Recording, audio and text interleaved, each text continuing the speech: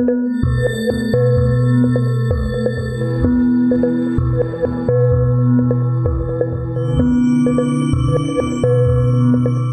back to the History of South Africa podcast with me, your host, Des Latham. This is episode 10, and we're looking at the period around the mid-1600s. The Dutch have eclipsed the Portuguese Far East maritime trade and are looking to exploit the Indies as effectively as possible. Back in southern Africa, the Khoekhoe have no idea what the century will bring, which includes the beginning of the destruction of their way of life in Table Bay as the first colonists arrive. Despite the English and Dutch now beginning to use Table Bay as a stop-off point, St. Helena was still the preferred route to the Indies for most of the 17th century. As I explained previously, the currents off the West African coast are treacherous, and the Portuguese had experienced a few disasters in southern Africa as they tried to enslave locals. By 1620, the number of European ships anchoring in the shadow of Table Mountain had increased, but not reached the flood of vessels that would characterize the period after the first colony set up by the Dutch VOC official Jan van Riebeeck in 1652. In the early 1600s, Dutch and English ships would pass by the bay and were using it as a stop-off point to leave and collect letters, as well as trade a few cattle and sheep from the Khoekhoe. The letters would be left under what were known as post office stones, which are now in various South African museums. Then in 1613, a homeward-bound ship called Hector, owned by the Honourable East India Company of England, stopped off at Saldanha Bay. Its captain, Towerson, ordered the crew to kidnap a man who they promptly named Coree. This unfortunate man was carried back to London, where he lodged with Sir Thomas Smith, the first governor of the Honourable East India Company. Coree appears to have been treated well, including having his own suit of armour fashioned by blacksmiths. But once he learned enough of the language, he would lie on the ground and cry in broken English, "Coree, go home! Saldanha, go! Home, go!" This story ends happily, for Coree was duly returned to Saldanha Bay with a few trinkets the English thought he'd be happy to keep. He wasn't. As soon as he landed on the shore, Coree threw off his clothes, threw away the trinkets, and dressed in sheepskins as before. The English dropped in from time to time to visit Coree over the next year or two, and he taught his people to chant Sir Thomas Smith English ships. Visitors found him helpful, providing cattle and sheep, but Coree had learnt quite a bit from observing the Londoners.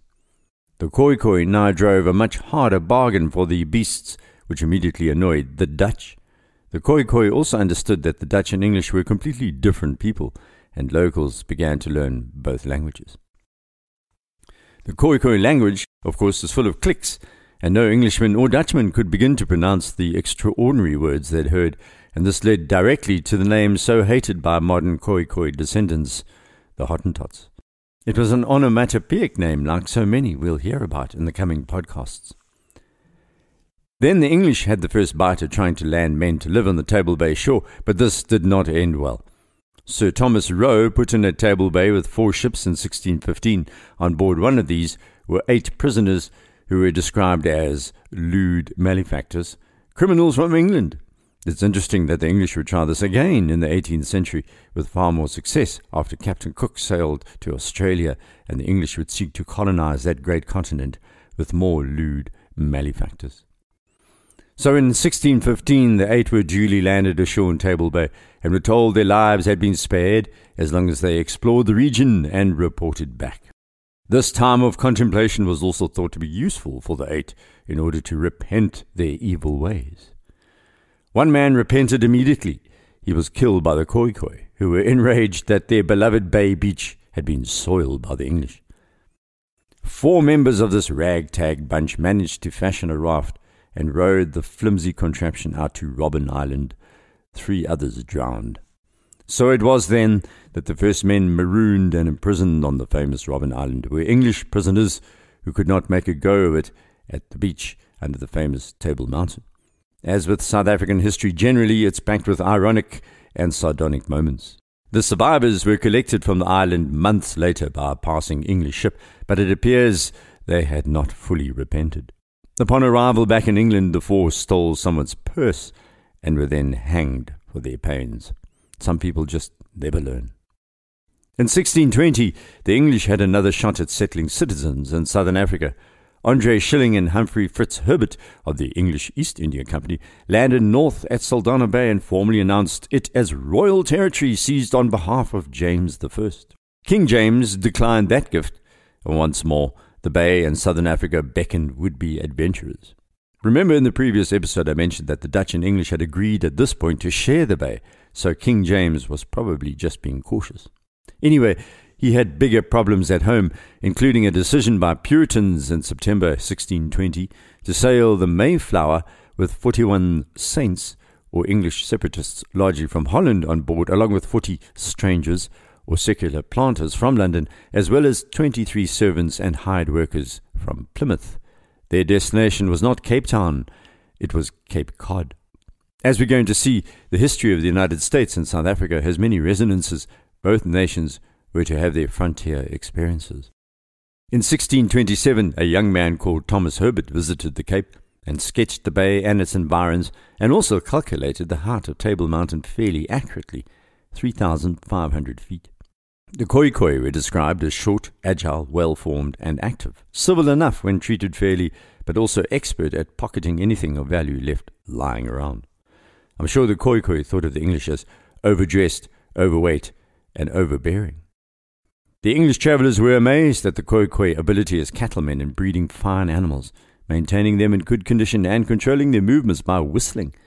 That was a skill I mentioned a couple of podcasts ago when a Portuguese slave trader called Dalmeida had died, along with 50 of his men, overrun by a Khoekhoe warring party that used their cattle as their strike force. There were a few cultural practices that disgusted the English, such as the Khoekhoe covering themselves with animal fat and wearing entrails as bangles around their legs. However, there was not a consistent attempt to find out what was really going on away from the beaches at this time. No European had come anywhere close to making his or her way inland from the Cape Peninsula. Everything there could be dragons, to misquote the maps of the period. Meanwhile, the Dutch East India Company took over St. Helena and increased its holdings in the Indies. The Dutch also began strengthening their grip on the west coast of Africa at Coree off the Senegalese coast, as well as Elmina and Axum.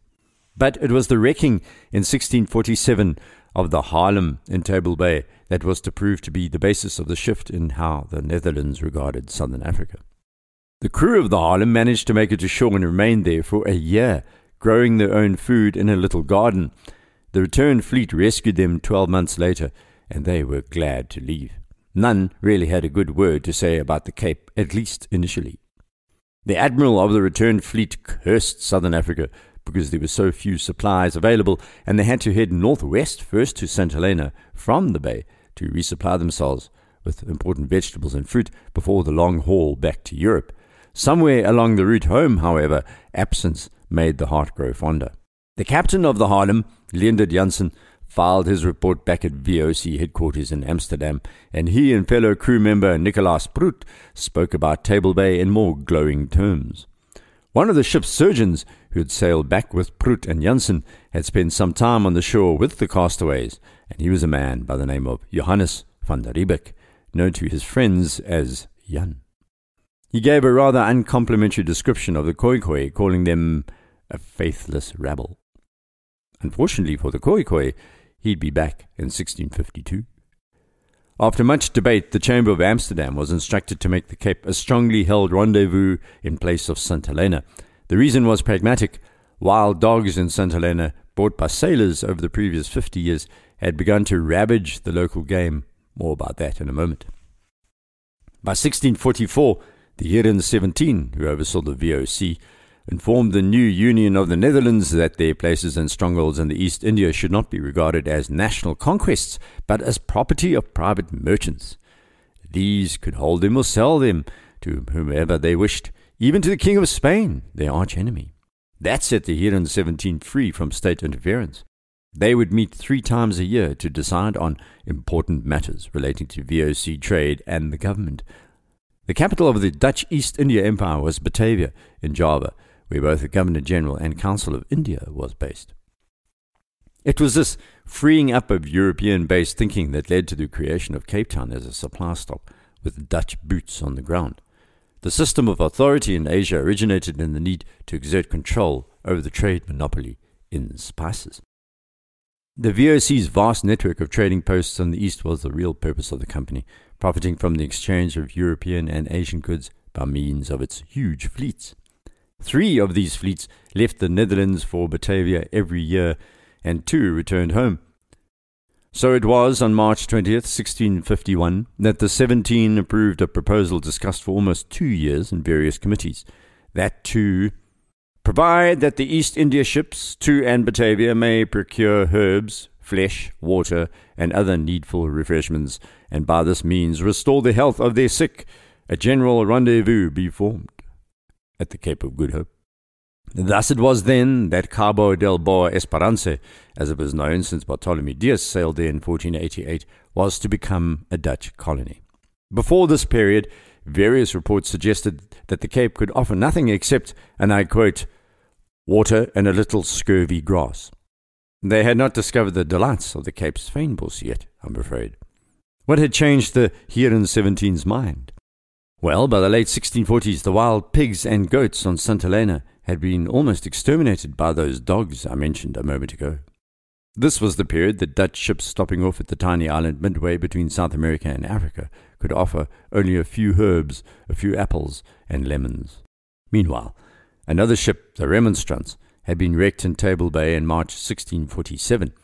Like the crew of the Haarlem, they also managed to make it to the beach under the looming Table Mountain, and, like the survivors, spent an entire year surviving in the fairest Cape. The crew of the Remonstrance were a far more enterprising lot, and reported that Table Valley had fertile, well-watered soil. They believed a variety of vegetables and fruit could be grown, including the all-important citrus, saving future sailors from scurvy. The Remonstrance recommended making a garden at Table Bay, which would then become a compulsory stop for VOC ships sailing to and from Batavia. They duly reported back to the Heeren 17 in July 1649 that the service, advantage, and profit of making a fort and a garden at the Cabo del Boa Esperance would prevent sickness, reduce provisions on board, meaning more space for the spices, which meant bigger profits. Fresh water gushed out of Table Mountain. A pier could be constructed and the water piped straight to the ships. Accidents could be prevented by those on shore guiding captains using a form of lighthouse and fires.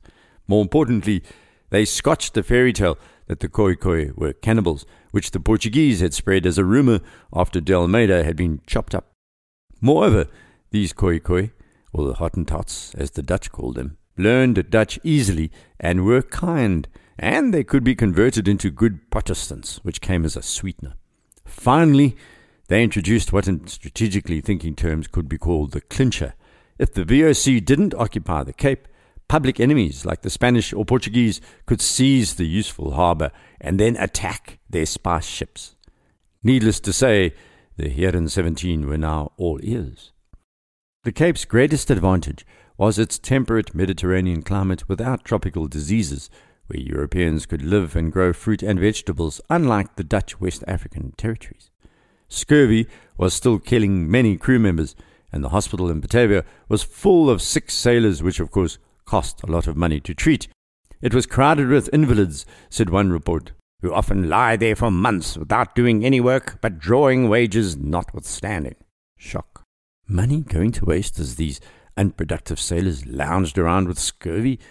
The VOCs here in 17 decided it was time to send someone down to the Cape to set up a refreshment station.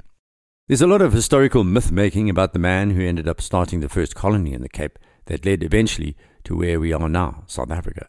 Let us probe the character of this man first, just to set various records straight. Jan van Riebeek was a thick-set, short man of 33, tanned dark brown by the sun of the West Indies, Siam, and China. He'd been hard bitten by the freezing winds of Greenland. He was not the slim-faced, tall character South Africans learned to know on their banknotes in popular culture. He was also a reformed financial criminal. Van Riebeek joined the Verenigde Oost-Indische Company as an assistant surgeon and sailed to Batavia in April 1639. From there, he went to Japan. Then, in 1645, he took charge of the company trading station at Tonkin or Tonkin in Vietnam. While based there, Van Riebeek had defied a ban on private trading and was fired and publicly humiliated, but was eventually reinstated. Van Riebeek's main aim after this unsavory incident was to make it back to the East and to make a name for himself there. He was a highly motivated organizer as we've already heard, and had something of the entrepreneur about him. In many ways, he was the ideal man to lead a group of men who were then tasked with building a fort which would bear the name of Good Hope, capable of housing at least 80. These men in turn were expected to plant a large garden in what the Heeren 17 called the best and fattest land, and to keep on good terms with the natives for the sake of the cattle trade. The document which Van Riebeeck carried to the Cape included a few lines about God blessing the work, and that many souls would be brought to the Christian reformed religion and to God. As historian Eric Walker notes, these things look good in a prospectus. The new commander Van Riebeeck's main duty was to ensure the water supply and the meat, to grow vegetables and fruit, and therefore save the lives of many who would otherwise die of scurvy. So no pressure then. We'll halt the stockade building at this point. Next podcast, we're going to look at the year 1652 in some detail, as it's probably one of the most important in South Africa's history. Please rate the podcast on iTunes if you have the inclination. You can also head off to my website, desmondlatham.blog, for some background maps and thoughts. If you're in a hurry, send me a comment through my Twitter account, @DesLatham. Until next, goodbye.